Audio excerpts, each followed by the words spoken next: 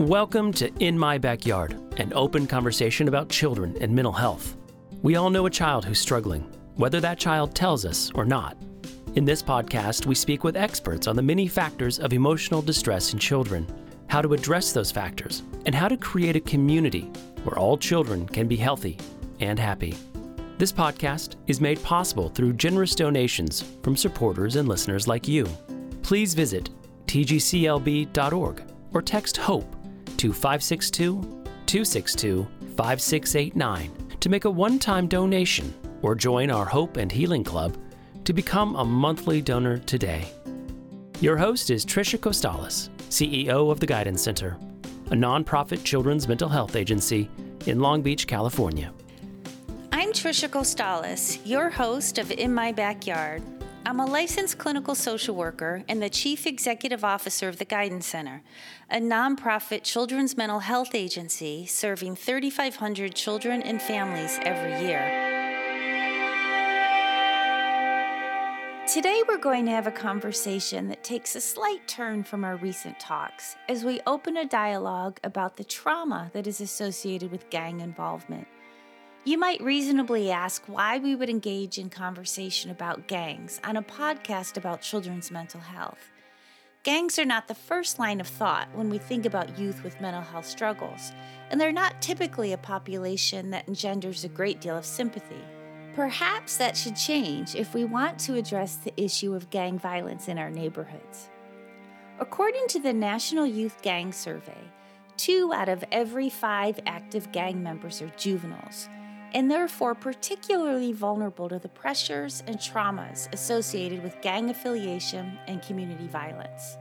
The National Child Traumatic Stress Network reports that early trauma and traumatic stress reactions can increase a youth's vulnerability to becoming involved with a gang. We've spoken at some length in prior episodes about the impact that early trauma has on a child's ability to regulate their emotions, experience success in school, and form sustaining interpersonal relationships with adults and peers. A traumatized child is more likely to be hypervigilant and fearful, and may experience feelings of hopelessness about the future, as their trauma reactions continually interfere with their ability to experience success. As this relates to gangs, the National Child Traumatic Stress Network explains, while traumatic stress is certainly not the sole cause for gang involvement and delinquency, it can increase a youth's vulnerability to a gang's appeal. Gangs can offer a sense of safety, control, and structure, often missing in the lives of traumatized youth. Gangs offer traumatized youth an opportunity to experience affirmation, often for the first time. These are children who've not had a family, community, or society that is able to protect and provide for them, to offer them a vision of a positive future. The gang then steps in to fill that role. The Painted Brain points out that living in gang-impacted communities by itself is trauma-inducing for those who live there. Residents of gang-impacted neighborhoods are often quite vulnerable to developing post-traumatic stress disorder, or as the Painted Brain calls it, post-traumatic street disorder. Residents of these communities are exposed to constant violence and other acts of delinquency that impact their mental well-being. Imagine being a child and hearing regular gunshots, knowing people who were killed in gang warfare, or walking to school through the daily aftermath of community violence. It should be no surprise that these children are vulnerable.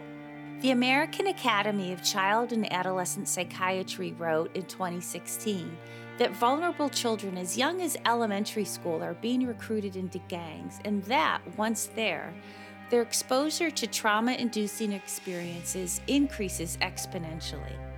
These very young children are compelled to commit acts of violence to join the gang, and then are exposed to drugs, alcohol, age-inappropriate, non-consensual sex, and isolation from school and family.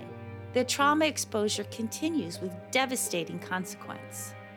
Today we have the great honor of speaking with Luis Javier Rodriguez. Luis is a poet, novelist, journalist, and community activist. He was named the 2014 Los Angeles Poet Laureate by Mayor Eric Garcetti. He's perhaps best known for his memoir, Always Running, La Vida Loca, Gang Days in LA, for which he received the Carl Sandburg Literary Award. Luis is also the founder of the Tia Chucha Press and the Tia Chucha Cultural Center. Despite his success today, Luis was an active gang member and heroin user in the early 1960s and 1970s in Los Angeles. He dropped out of high school at 15 and was arrested numerous times as a juvenile. He spent time on Murderers Row, housed next to Charles Manson, and at 17 had been arrested for assault with intent to commit murder, although not convicted.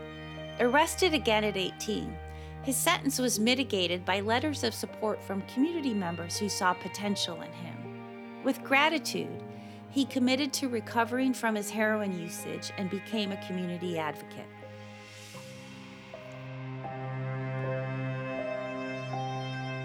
Welcome, Luis. Thank you so much for joining us today. For our listeners here, today is the first time I'm meeting Luis. We were introduced by a family friend of his, Mickey Prince, who's a therapist at the Guidance Center. They were, in fact, our very first podcast guest and thought that Luis would be a welcome guest as well. So for our benefit, please, would you say a few words about yourself? Introduce yourself to our listeners. Yes, thank you for having me here. I'm Luis Rodriguez. I've written 16 books, but many of them have to do with my life as a gang member, heroin addict, in and out of jails when I was a youth, and how I got over it. I mean, I didn't get over it, but what I had to do to overcome a lot of these. And then the story is that my own son joined the gang at 15, got into a lot of trouble. He took us through hell and back, as they say. Prison for 13 and a half years. But we stayed very close. So there's a story about a father and son coming close together. He's been out of prison for, I would say, almost 12 years, and he's doing... Wow. So that's partly the story. I worked with gang kids for 15 years after I got out of gangs and drugs. I work with them. I've been going to prisons for 40 years. So I've been doing this work for quite a long time.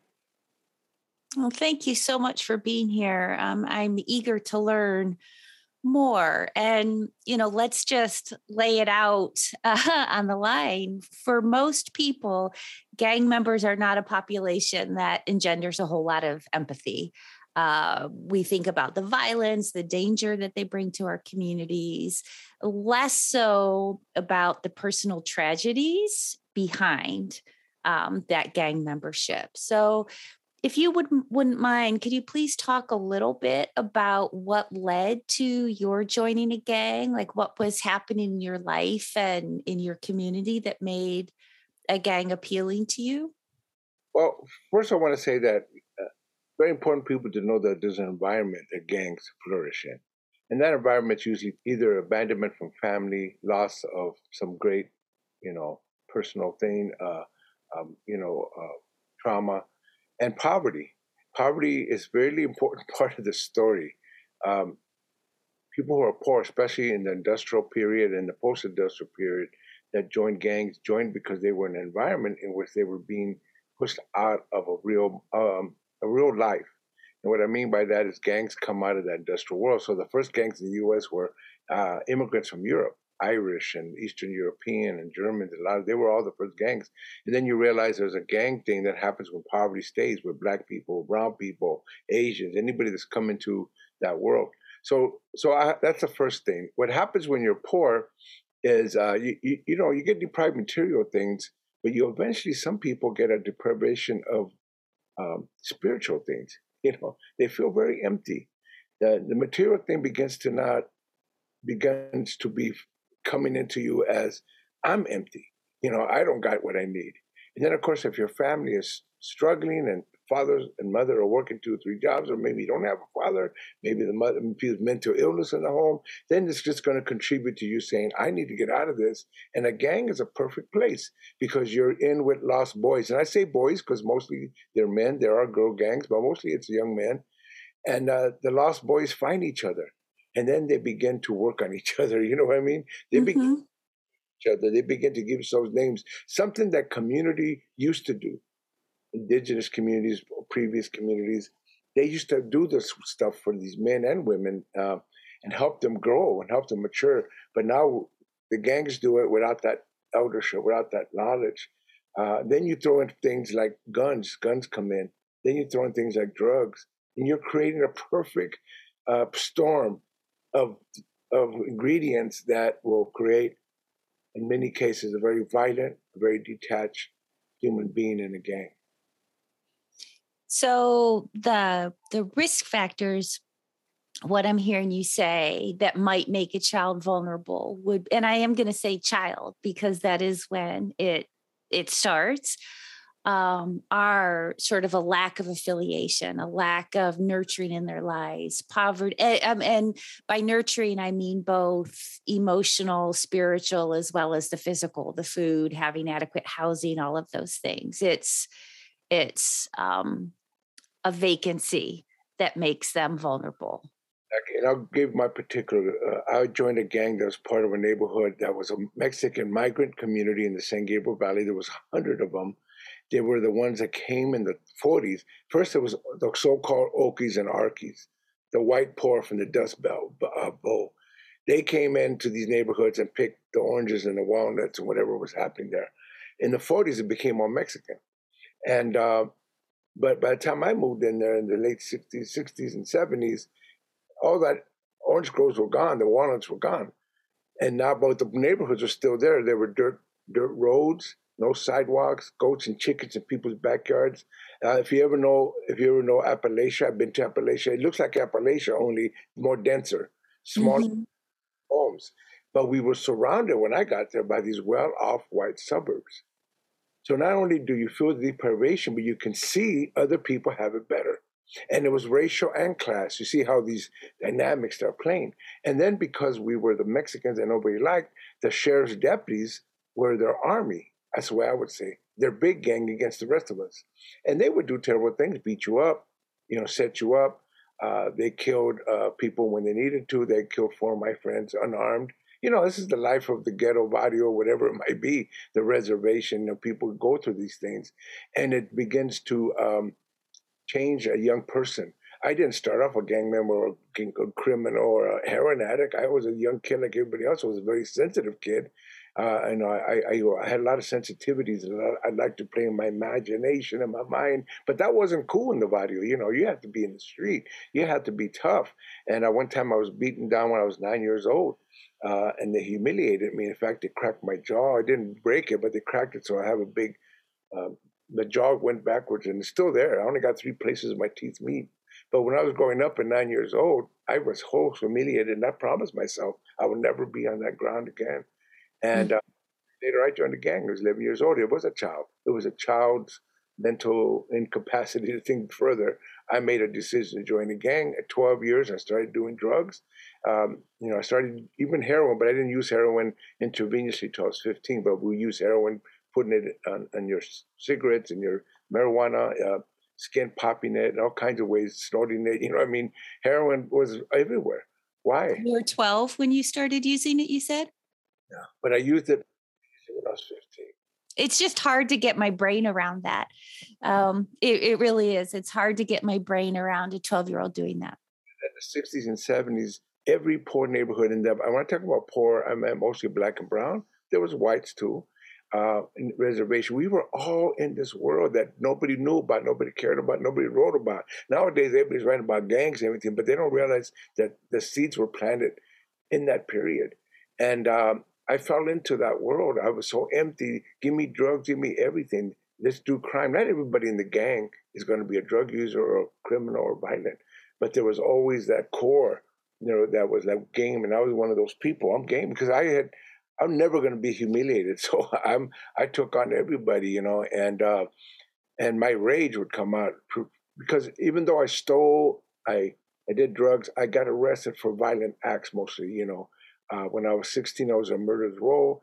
When I was 17, I was arrested for attempted murder. And at 18, the last time I actually served time, they got me for assaulting police officers. My rage was what undermined my criminal life. Because I would just be raging at people all the time. And I had to learn to address that because it was also behind my heroin use. It was also behind being homeless in the street. My parents kicked me out of the house. I was homeless for 3 years. It was behind a lot of this misery that I put myself in. You know what I mean? And I learned years ago, a lot of addiction is addiction to misery. I want to tell you a story of a client I treated once, some time ago now. This was in the early 90s, actually, which was a pretty heavy period in terms of gang activity in Los Angeles. This was a little boy. He was 9. He was African American, lived near USC.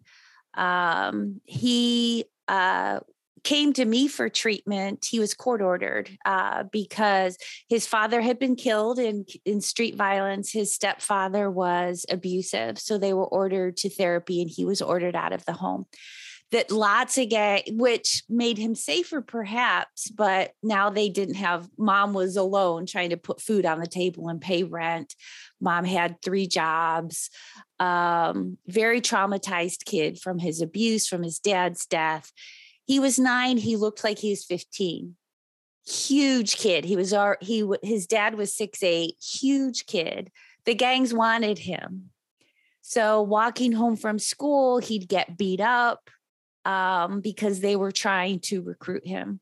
This kid was terrified. He was terrified all the time. And the panic and the anxiety was, how are we going to keep this kid safe where it doesn't feel like gangs are the only option for him?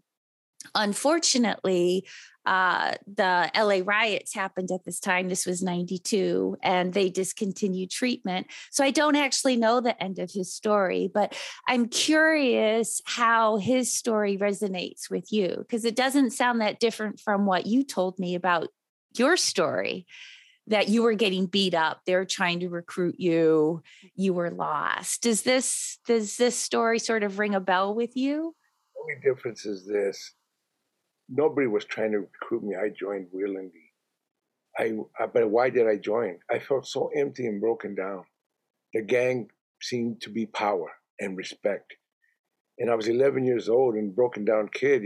I saw what happened is these Cholo gang members, Cholos in LA, Sure. Broke through the elementary school I was at to beat up some guys, but they were tough. They had their Cholo wear, the khaki pants, the big Pendletons. They came down there with sticks and bats and chains, and they scared everybody. The teachers got scared, and I looked at that and I go, man, I wish I had that power. I was so broken down. I said, man, I want to be like these guys. Everybody's scared of them. People respect them. So I joined the gang soon after, and that eventually I did get that respect. What I wanted to explain was I joined the gang because I felt to be among this group of people that everybody feared. And again, that's because of my own brokenness. And then I became somebody that people feared. And that was power. You know what I'm saying? It's not really what should be. I was a sensitive young male with a lot of feminine energy. But when you're in the body, you men have to be men. You got to be, so being tough, but it was a mutation of who I was. You know what I'm saying? Sure. I do know what you mean. The best defense is a good offense, right? You attack out before they can hurt you. I mean, I think it makes perfect sense. So, as I was reading for today, I read this quote in The Painted Brain, and it said, violence is at the core of the gang lifestyle, and it places young people in a unique position as both perpetrator and victim. That's a confusing place to be when we're talking about recovery too. Like, could you talk about sort of the ongoing trauma led you to want to be in a gang, but then there's ongoing traumatic experiences once you're there? What does that do to a person living that way? Well, I think it keeps you acute, keeps you very sharp. And you know how it is when you're just like, you got to be sharp, you got to think quick. Bullets are flying, people are jumping on you. You don't know what you're looking at behind your back. It forces you to be constantly in an adrenaline rush, as you know, and that becomes almost addictive in itself. And I tell people that what happens in the gang is that rush keeps a lot of us young boys, instead of playing football or They're doing other stuff that maybe we get it some other way. We get it through the gang. And there's most gang life is, and I tell you, even now, and again, I've been working with gangs a long time. I agree the 90s was like the worst period. But even then, most gang life is boring. You know, most should do. But when things happen, you're alive. You know, bullets are flying, people are fighting, people you're perpetrating these, or even you have to steal. Where your adrenaline rush, then you get addicted to. I need that again. The boring life gets picked up very quickly with rough things. And the other part of it, I think, is unfortunately a lot of these gangs are death cults. What I mean by that is, I didn't know this at the time, but dying keeps the gang alive. Either your homie's dying or somebody else dying. That's what constantly kept us alive. You know what I'm trying to say?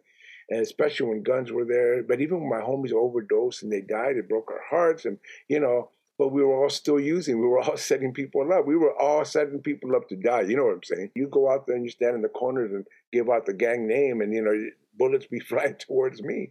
It's a death cult that we don't always understand. When you say the deaths kept the gang alive, I'm not sure I get what you mean by that. We're all sad, and then we're angry. We got to get revenge. You know what I'm saying?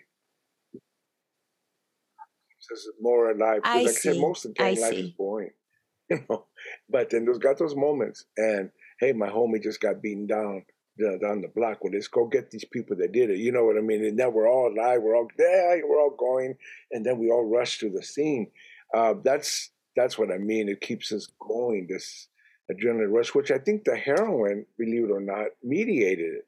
Because the heroin puts you in another place, euphoric kind of a numbness to a lot of this stuff, you know. And in many ways, I hate to say this, but heroin and even marijuana and some of the other drugs stopped a lot of violence. People think it only contributes to violence because you're fighting for turf for who's going to sell which drugs and everything. But for a lot of us guys, it was our medication. We even called it medicine. It's our medicine. You know, we use words that now people say, that's what you guys were doing, self-medicating. But we used to call it medicine. You know, we knew instinctively this is how we're going to get through this world, this life. So that contributes to the use of drugs just to keep going, or even drinking. Some people, this is drinking. So the deaths, it sounds like, and this is really interesting. I hadn't thought of it this way, but it makes perfect sense. If one of your homies, as you said, was killed or hurt by a rival gang, not only is it then something to do, it gives you that adrenaline rush, but it also increases your connection to each other because you have a common cause then, don't you? So it increases your affiliation to each other. So it makes the gang connection and then also that much more necessary. Embed in you, your gang is everything. I'm going to fight, die, and live for this gang. It distorts your idea about what life is.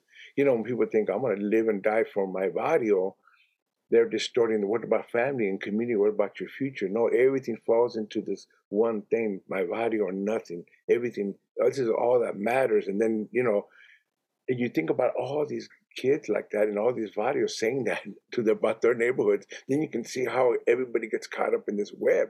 We call it la vida loca, but to me it's a spider web of the crazy life that we all fall into. And it's a spider web not in that we're a fly, we're actually the spider in it. We're the spider that weaves ourselves deeper and deeper into that web.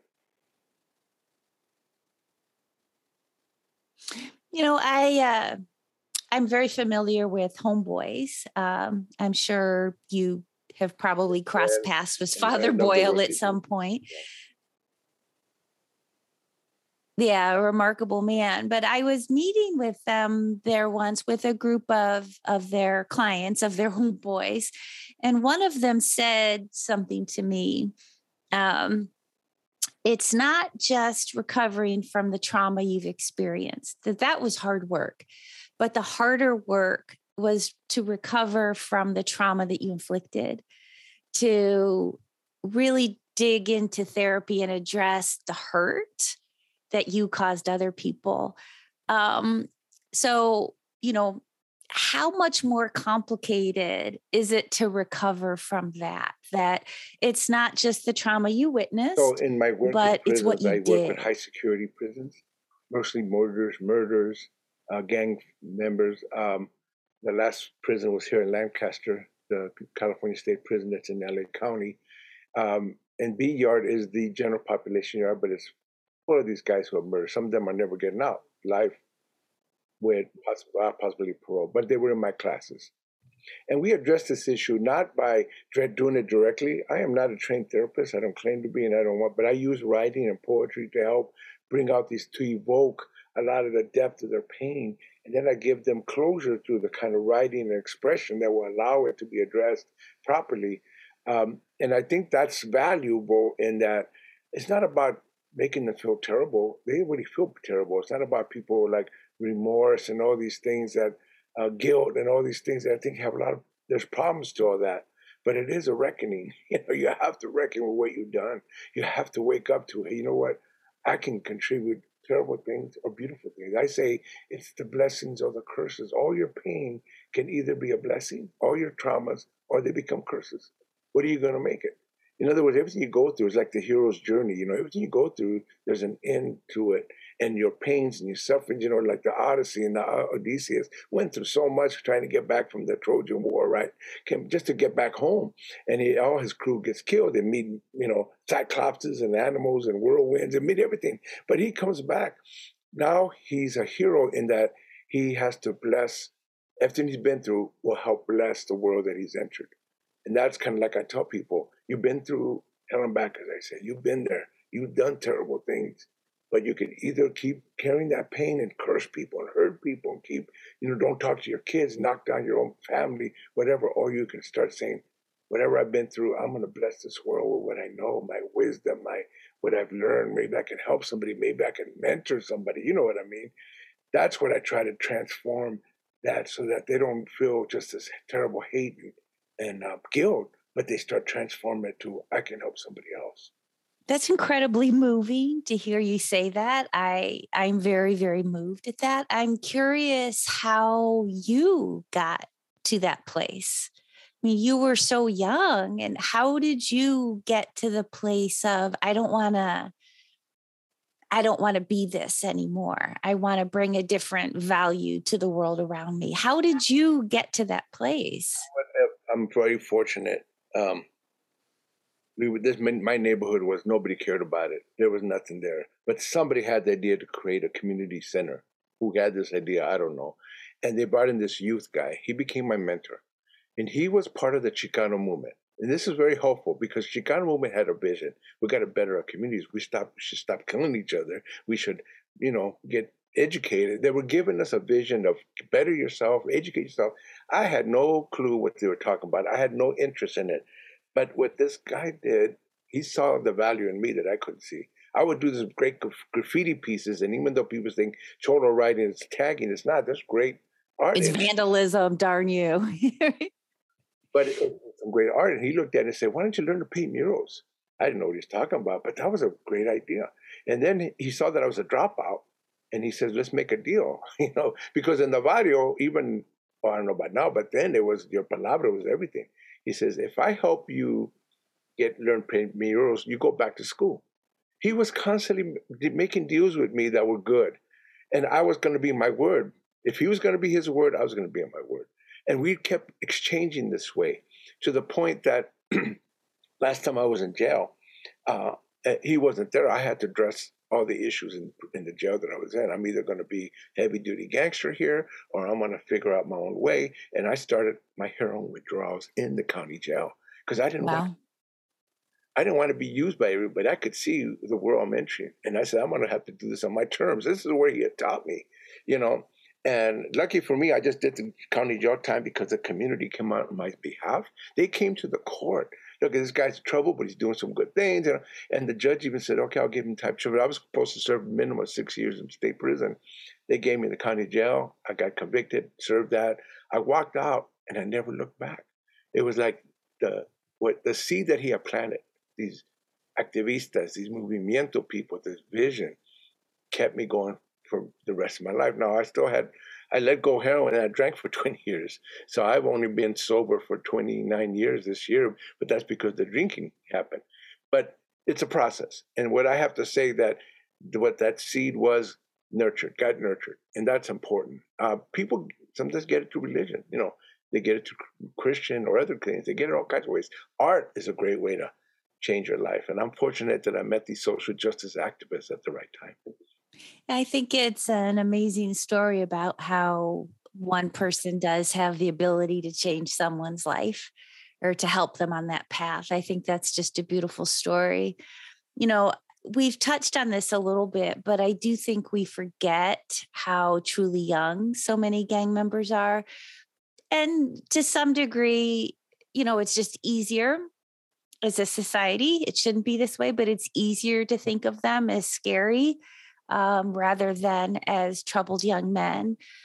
We think of them as hardened criminals and they're babies. And I remember once, again, this was in the 90s. So, like you, I'm older, but I was seeing a client at Marina Del Rey Middle School. And as we were leaving the school was out, kids were all leaving for the day. And I was there on campus and there was a bike by shooting. And a young boy was shot in the head and killed right there, right in front of us. And I was, of course, the devastation of that. But I was so struck, too, that it was a bike by because the people who shot him weren't old enough to drive yet. And we were at a middle school. And that stayed with me, that it was a bike by, that's how young these babies were. So, can you saw things and did things at such a crazy young age. What did that feel like to see I'm sure you saw shootings. I'm sure countless people who were killed by gunfire. As you said, you took heroin at 12. I'm a parent. My sons are 18 now, but I think when they were 12, they were babies. Their life and your life couldn't have been more different. What did it feel like to see those things and do those things that you did at such a terribly young age? Well, one thing that I had 25 friends died by the time I was 18 years old. And so I carried all my losses. All my best friends were gone. My best homies were all dead. I didn't want no more friends. I didn't want to. Yeah. I couldn't hold on to relationships. My family was gone. You get to the point that you end up, as I say in one of my books, you end up having to face your inner face. You end up having to look at yourself now because you got nowhere else to look. Nobody's there. I didn't have a father that guided me.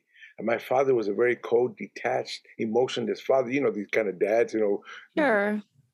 They run the household, but they don't do nothing other than just, don't do nothing. They don't tell you what to do. And my poor mom carried all the emotional burden and the load, and she just went crazy. She beat us up. I get it. She didn't know what to do. And with me, it was like better to get rid of them because we lost one, we don't want to lose the other ones. None of my brothers and sisters joined the gang or got into drugs. I'm the only one. But they thought getting rid of me was maybe we'll save the others. You know how that goes. So you start feeling like I'm not important. But then when you don't have anything, when you're in the street, when you're homeless or sitting in a jail cell, and then you have to look at that inner face. That's what happened with me. I have to think about what I'm going to do. It doesn't happen to everybody. Some people go through this and never get it, but now I have to think about, and I'm glad that I had a mentor that could plant a seed or give me an idea, a vision, social justice. I was actually hungry for that. I didn't know how hungry I was for change. I didn't know that I could be a change. But that's what they were inculcating in me. And so I looked at my inner face and I realized I'm not going to go this way no more. It could have been, I'm going that way. And that's important because a lot of people get it anyway, but they usually do it at different times in their life. Like some of these guys sitting in prison 40 years, they finally get it, sometimes younger.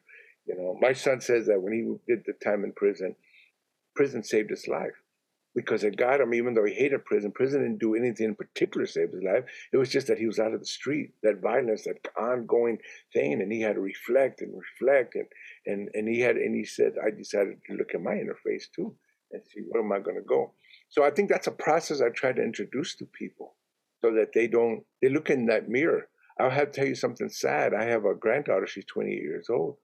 She's been on crystal meth for 5 or 6 years. She's prostituted herself. She's now in jail right now. And the last time I talked to her, because she doesn't talk to me very often, because she knows I have answers, and right now she's not, she's stuck in, Mm-hmm. But I told her, look at, because she was complaining that her dad, my son, and others are telling her, get recovery, get help. That she's tired of people telling her what to do. And I tell her, you don't have to listen to anybody. You have to listen to me. The only person you have to listen to is that face in that mirror. And if you don't love that person, there's nothing we can do. You got to love that person in that mirror, because that's the only thing that's going to help you get through this. Recovery programs are tools. They're not the answer. The answer is inside you. They're just all good to have and tools. And she was complaining about this recovery program. You know what? Don't worry about it. They're going to help you or they don't. But you're the one that has to make that decision. And that's hard for people to get, because you know how disempowered we are to know that. To me, it's called owning your life. And it's hard to tell people who turn their life over to gangs, to drugs, to prostitution, whatever, turn their life over, to say, now I'm going to own my life. That's something we don't teach our kids very well in these streets. Owning your life, that's powerful. But that's what I try to convey when I talk to gang kids and or people in prison. That's the thing that I have to do, own my life every step of the way. I find that really moving too. That's really powerful. Still working with her. I love her dearly. I will always help her. She's not in good shape right now. She's sitting in jail. She might do prison time, but she's not done. There's a lot more in this world she can do. She has more story left. You know, there are some who will say, I'll reserve my energy or my compassion for those kids who grew up in your neighborhood with you, perhaps, Luis, but didn't join a gang. How would you respond to them? Well, here's what I learned. All these kids are in trouble. They just had different ways of expressing it. For example, my wife grew up in a rough neighborhood. She's Chicana. 11 siblings, 11 people in her family, kids. She hid away and became invisible. You know what I'm saying? She was. She didn't know how to tell the world, because the rest of the world was speaking. Like a lot of these guys, they're the ones overturning the tables. She didn't want to be seen, but she would go to school, get her grades. She got good grades. She was these little Chicanas with the books that she would hold like this. They would walk to school. They're trying to, but they're hiding. There's another pain. So I say, yes, go work with the ones that aren't in gangs. They all need help, but make sure you properly interact with them. What they need, hear their voices, hear their stories. What are they looking for? I love Sandra Cisneros' book, House on Mango Street, because it's about that kind of girl. A girl that wasn't a gang kid. She wasn't on drugs, but she was lost in the working class Mexican community of Chicago. You know how people can be lost in them. So I just say, just do what's adequate to what the kids are. Now, if you're working with gang kids, that takes a lot. And I know people that can do it and some that can't. You got to know how to work with these kids. You got to have a lot. Like this one mentor, I don't know how he knew to help me. He helped me perfectly. How he did it, I don't even think he went to school. He might have had an instinct for it. But the idea is every kid needs different needs. So I'll say, work with those kids, but give them the needs they need. And every once in a while, if you see a kid who's totally together, bright and great, help them get better. I think all young people need help. I wouldn't pit one against the other. But the traumatized kids, there are many of them. We need to do what we can to help them. And it can't just be a personal thing, even though personal responsibility is part of it. It's what are you going to do in society to make society responsible for its end? Because they're all feeding on each other right now. And that we need to bring both ends together.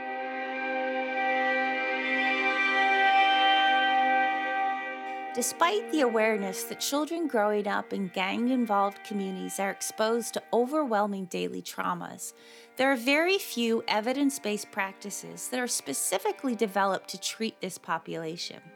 This is particularly true when discussing children of color from already disenfranchised populations.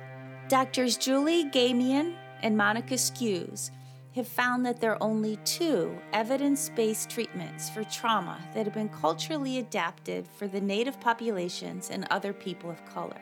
They write, "The limited research on culturally adapted interventions is concerning, as researchers have argued that mental health care providers have a moral and ethical responsibility to provide effective interventions for minority groups that reflect cultural values and contexts relevant to health and well-being.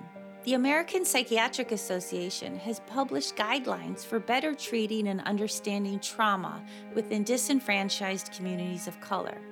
This is important if we are to resolve the traumas that can make gang affiliation an attractive option to a developing child in those neighborhoods. Their recommendations are: avoid stereotypes and create a welcoming environment that acknowledges and respects the impact of complex histories and traumas of disenfranchised peoples. Maintain openness and curiosity about patients to facilitate cultural agility and sensitivity. Encourage patients to reconnect with their culture and community to reinforce identity, resilience, and self-esteem, thereby protecting against symptoms of mental illness and PTSD. Use cultural practices as primary and adjunctive treatment. Talking circles and drumming circles are examples that may be useful. Become familiar with cultural customs and acknowledge traditional territory to show cultural humility and sensitivity.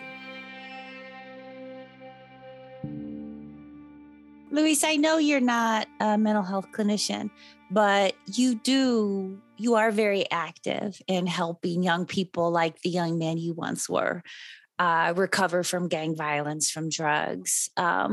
So you have a lot of knowledge. What do you think the mental health system gets right? And what do we do wrong in trying to serve this community? They get a lot of things right because since I'm not, I do work with a lot of mental health professionals and I do refer kids to them. In other words, they need help, I send them to them. That wasn't the case when I was growing up. By the way, there was no mental health workers in my community. There was really no recovery programs. Now they're there. So I utilize them. I try to get people there as much as I can. If we got good resources, Homeboy Industries, a lot of rock. Of course, we can use Homeboy Industries in every neighborhood. That would be the best thing. We could. That'd be amazing. I refer them to people who can handle this, but they have to first be engaged, interested. They have to realize that you really care enough for them. They will walk away from me like I walked away from this guy for the longest time, but I always come back. I'm always there. And when they see that consistency and that caring, I call it not scared straight, but cared straight. When they see that consistency and you're there, I can get mad at them. Hey, dude, you didn't show up to the circle we had, but hey, man, it's too bad. But I mean, hey, it gets me mad, but guess what? The circle's still there. You know what I mean? Then you can open doors to help them. That I think is important. Everybody needs help, and we got more resources now than ever before. The one thing I would say that people might get wrong is, first of all, there's not enough resources. There's too many that fall through the cracks. For all the millions of dollars of resources that we have finally gathered after all these years, there's still not enough. I think more has to be done on the front end with kids when they're babies, growing up in schools, mental health care, but also physical, make sure they get food on the table, make sure their families are okay, family dynamics got taken account. Look at these communities and find out where the gaps are, fill them. I think we got to do more than wait till the kids are in trouble and then you're going to put them in prison for the rest of their life. It's the back end response. So I think that we miss a lot of that by not doing more in the front end and wait till the things get really bad. And the mental health sometimes come in then. Then you have to do a lot of extra work, but it's what do we do on the front end so the kids don't have to be in those situations? You inadvertently just stepped right up on my soapbox, because that is my continual mantra that, like the Guidance Center, we provide amazing mental health care. I'm so proud of the work we do, but wouldn't it be great if we put enough resources into our communities that kids didn't get to the point that they needed us? It's a skewed system. I'm so happy to share that soapbox with you. If you're in trouble, then resources are coming in. But if you don't make a noise, nobody's paying attention to you. You know what I mean? That's what I'm saying. There's a lot of kids that are hiding. They're invisible. They're hurting. And then one day you hear them call, they just committed suicide. You say, what? The kid was fine. You don't know. Front end stuff, all these kids that aren't making the big bracket, what do we do for them, before they get to that point? Right. Now, I read in preparing for today, I read quite a lot about the concept of historical trauma. For our listeners who this may be a new concept, it's this notion of multi generational trauma that's experienced by specific cultural, racial, ethnic groups related to sort of major historical events or oppression, the Holocaust, slavery, war, forced migration, violent colonization. These are all examples. And we see this quite a lot in the Long Beach area, for example, amongst our families from Southeast Asia, from Cambodia, from Vietnam. And we see it in the youth, even though they weren't in Cambodia and Vietnam for the war. It's this historical trauma that's passed down through generations. I'm curious, Luis, what role do you think historical trauma has in your work with gang affiliated youth? Well, I think it's got a big role because people, my mother and my dad were traumatizing us. Who traumatized them? How did they get the concepts that the father's supposed to be an emotionless, cold, just bring the money and don't bother me, and the mother carries all the emotional burden, which drives her crazy. Who created that world? And you go further and further, and you realize it is generational. And then, of course, in Mexico, it was the conquest and the colonialization and all the indigenous people, the brown skinned people. We get boxed, and we can't be your Indian. I'd say one thing my mother did do, and I bless her for this. He would always say we were tarumaras. My mother's from Chihuahua. How many Mexicans tell their kids that? And I want to know, what's a tarumara? And I never heard of this. And she was the only one, but nobody in my family cared about it but me. I was the only one sitting at her side. Tell me about these tarumaras. You know what I'm saying? How many do that? And she was glad that I was interested because she grew up in the ghetto of La Tarumara in Chihuahua City, but she didn't grow up traditional Indian. But she was in this ghetto where the Catholic Church would kidnap people and change their clothes and change their names. And she grew up there. And she knew she was Tarahumara because they were all Tarahumara people there, but they didn't know their language, their history. And then, of course, she doesn't know who she is. And then she's pissed off with that. She used to tell me when I was a kid, don't be on the sun too long. You're going to get too dark. You're going to be, vas a ver indio. You know what I mean? You're going to look like an Indian for our English-speaking listeners.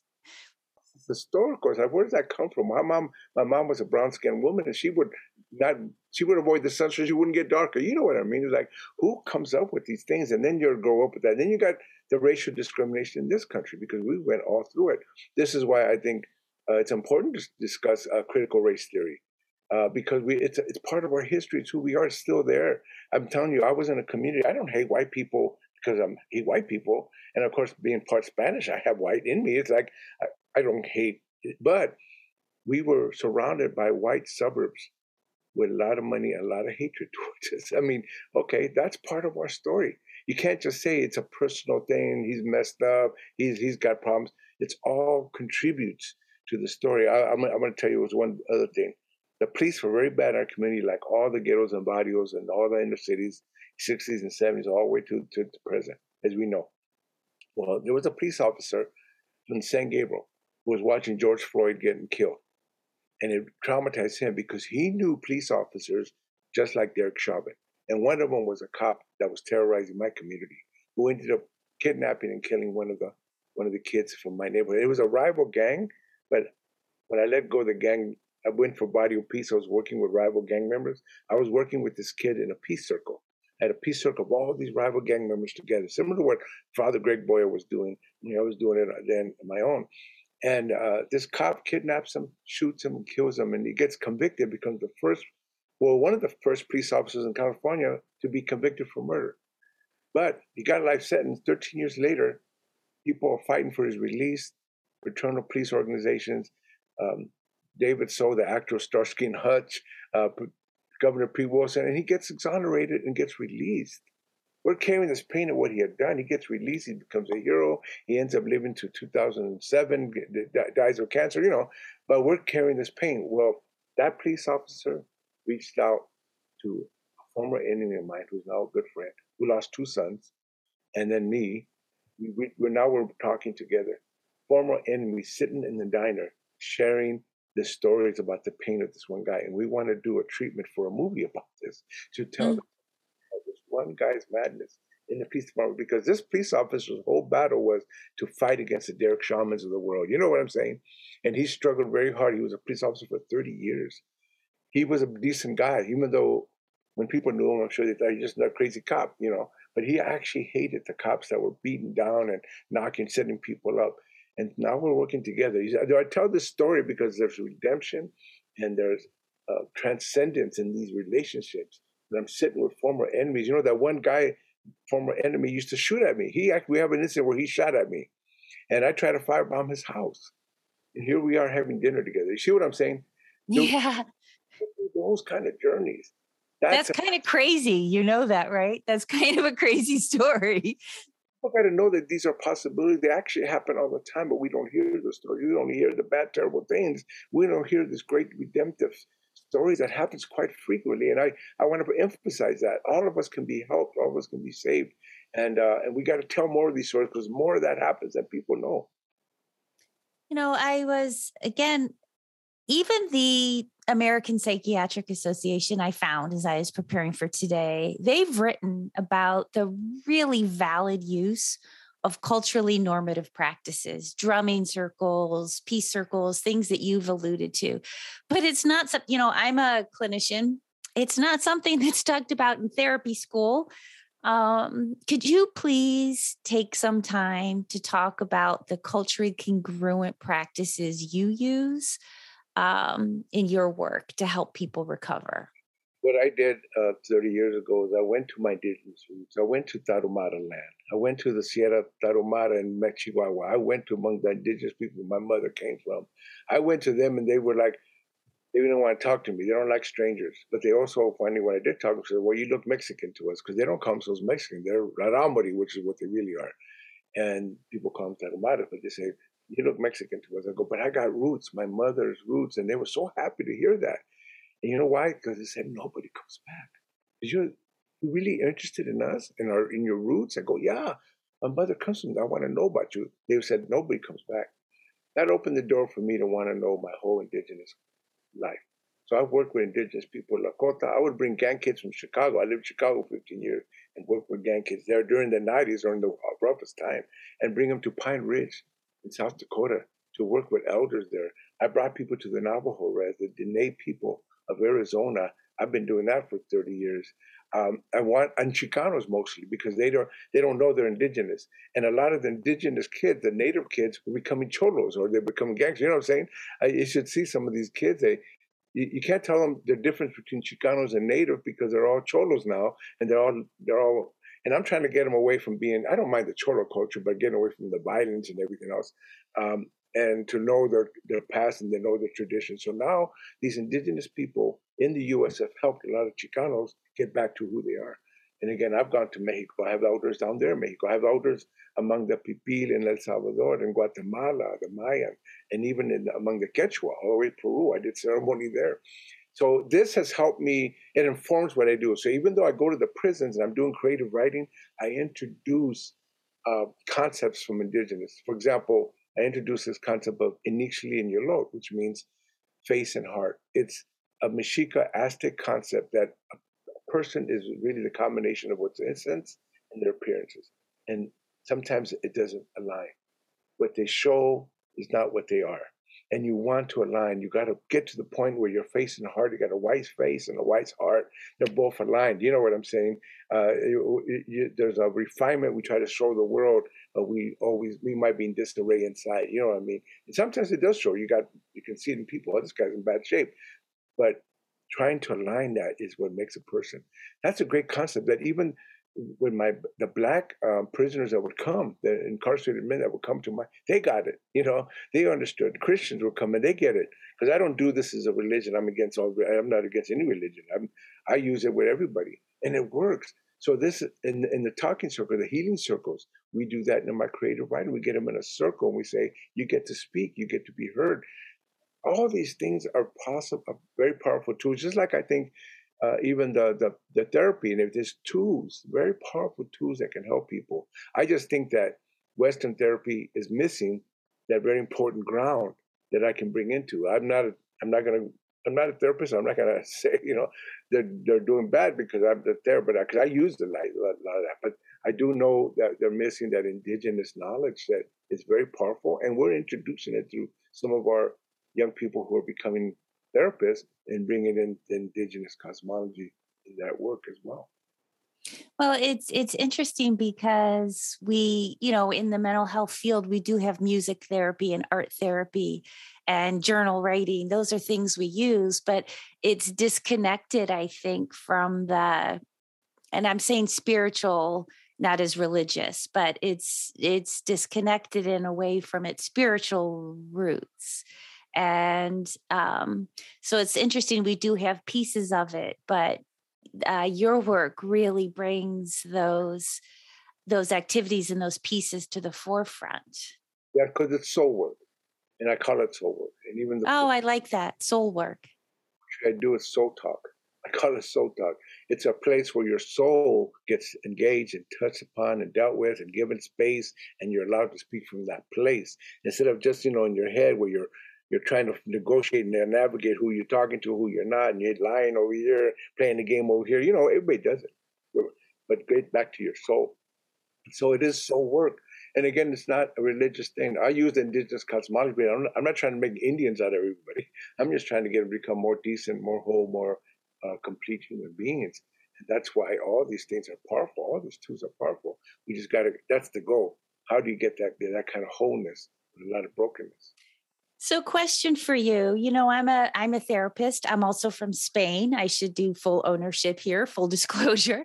Um, I would feel ill equipped to do a drumming circle, for example, even if I can recognize and appreciate the healing value of that work.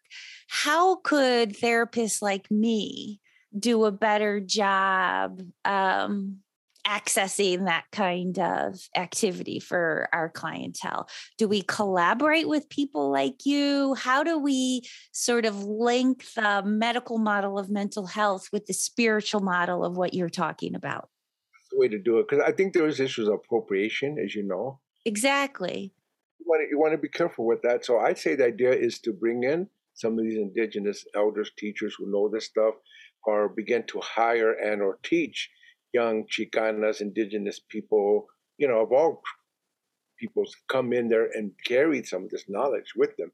So I think opening those doors are really important, and you can open those doors. That's important. Then if you do it, you're there in collaboration with people who are doing it. One of my teachers, believe it or not, is an Irish American white guy, but he opened indigeneity, not for him doing it, but he got to the point where now he's doing drumming, which African drumming with storytelling, but he does it because he respects the African drums. He works with African elders. You know what I'm saying? They Yeah. gave that knowledge, and he uses it respectfully. There's a way to do it. There's a way to do it. And I know that I'm not a trained therapist, but I learned a few things about therapy, and I try to introduce some therapeutic teachings, Western therapeutic teachings. I don't claim it. I'm not going to appropriate that either. I'm not going to say something I'm not. Go to a real trained professional. But I do think we can collaborate. I do collaborate with professionals in that field. I collaborate with all kinds of people so that we're all working together as community, cohesive community with different ways of speaking, not one modality, different modalities, and then Yeah.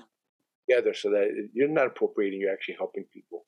I think the mental health field would be well served in embracing more of that in our industry and in our practices, not by doing it ourselves, but by bringing in that expertise. I think that would um, make our care so much more powerful. Luis, this is my thing because I'm a half glass full, three quarters full sort of person. That's how I roll. So I always end these conversations on a note of hope. You have seen so much in your life and in your work. What gives you hope? Well, I do what people give me. Somebody had hope for me. I had no hope for me. Somebody saved me, but they weren't saving me. They were giving me the tools, the resources, the connections to save myself. And so that's what I do. I got my son. He's 47 years old this year. He'll be 47. who went through all this. He's doing really good. We work together now. He's working mentoring other people. We're working formerly incarcerated, but he's also helping me in all the work that I'm doing. You have to give hope to the capacity of humanity. Even this terrible thing with Ukraine and Russia, there's still human beings there, and they got great capacity, and you got to build on that. The terrible things that people do to each other is one thing, but we emphasize that too much. People should talk about the story of people who are really struggling, relating, resiliency, but also not just one thing, not just taking stuff, but also how do you thrive? And I think those are the stories that we need to tell more, and I'm willing to do that because I got many of them, more successes than losses. I have a lot of losses. And when all of us in this work, as you know, we have to learn how to deal with those losses. But we do. Much more great stories of change and transformation that I can hang on to. That's really beautiful. I can tell even when you're casually speaking that you're a poet. The poetry comes out even in your prose. And I just have appreciated this conversation so much. You have given me so much food for thought, and you've really inspired me today. And I'm really grateful to you. Thank you for being here. Glad to be here. Thank you. It's about not taking the labels that others give you. You have to, again, about owning your life. So it goes like this. Piece by piece, they tear at you, peeling away layers of being, lying about who you are, speaking for your dreams. In the squalor of their eyes, you are an outlaw, dressing you in a jacket of lies, tailor-made in steel. Question their interrogators, eyeball the death in their gaze. Say you won't succumb. Say you won't accept them when they rename you. Say you won't accept their codes, their colors, their future morals. Here you have a way. Here you can sing victory. Here you are not a conquered race, perpetual victim, a sullen face in the thunderstorm. Hands and minds, they are carving out a sanctuary. Use these weapons against them. Use your given gifts. They are not stone. It's my position that by shining a light on these issues, admitting that they are in our own backyards, it will be easier for a struggling child to get some help. Ideally, we can all begin to be kinder and more supportive of each other. In My Backyard is brought to you by the Guidance Center, a children's mental health agency in Long Beach, California. In My Backyard is produced by Tricia Costales and Matthew Murray. Thank you to J. Vincent B. for original music. All other music licensed through Soundstripe. Thank you to our listeners and supporters. Please visit tgclb.org or text HOPE to 562-262-5689 to make a one-time donation, or join our Hope and Healing Club to become a monthly donor today. Subscribe to In My Backyard on Apple Podcasts, Spotify, or wherever you listen to podcasts.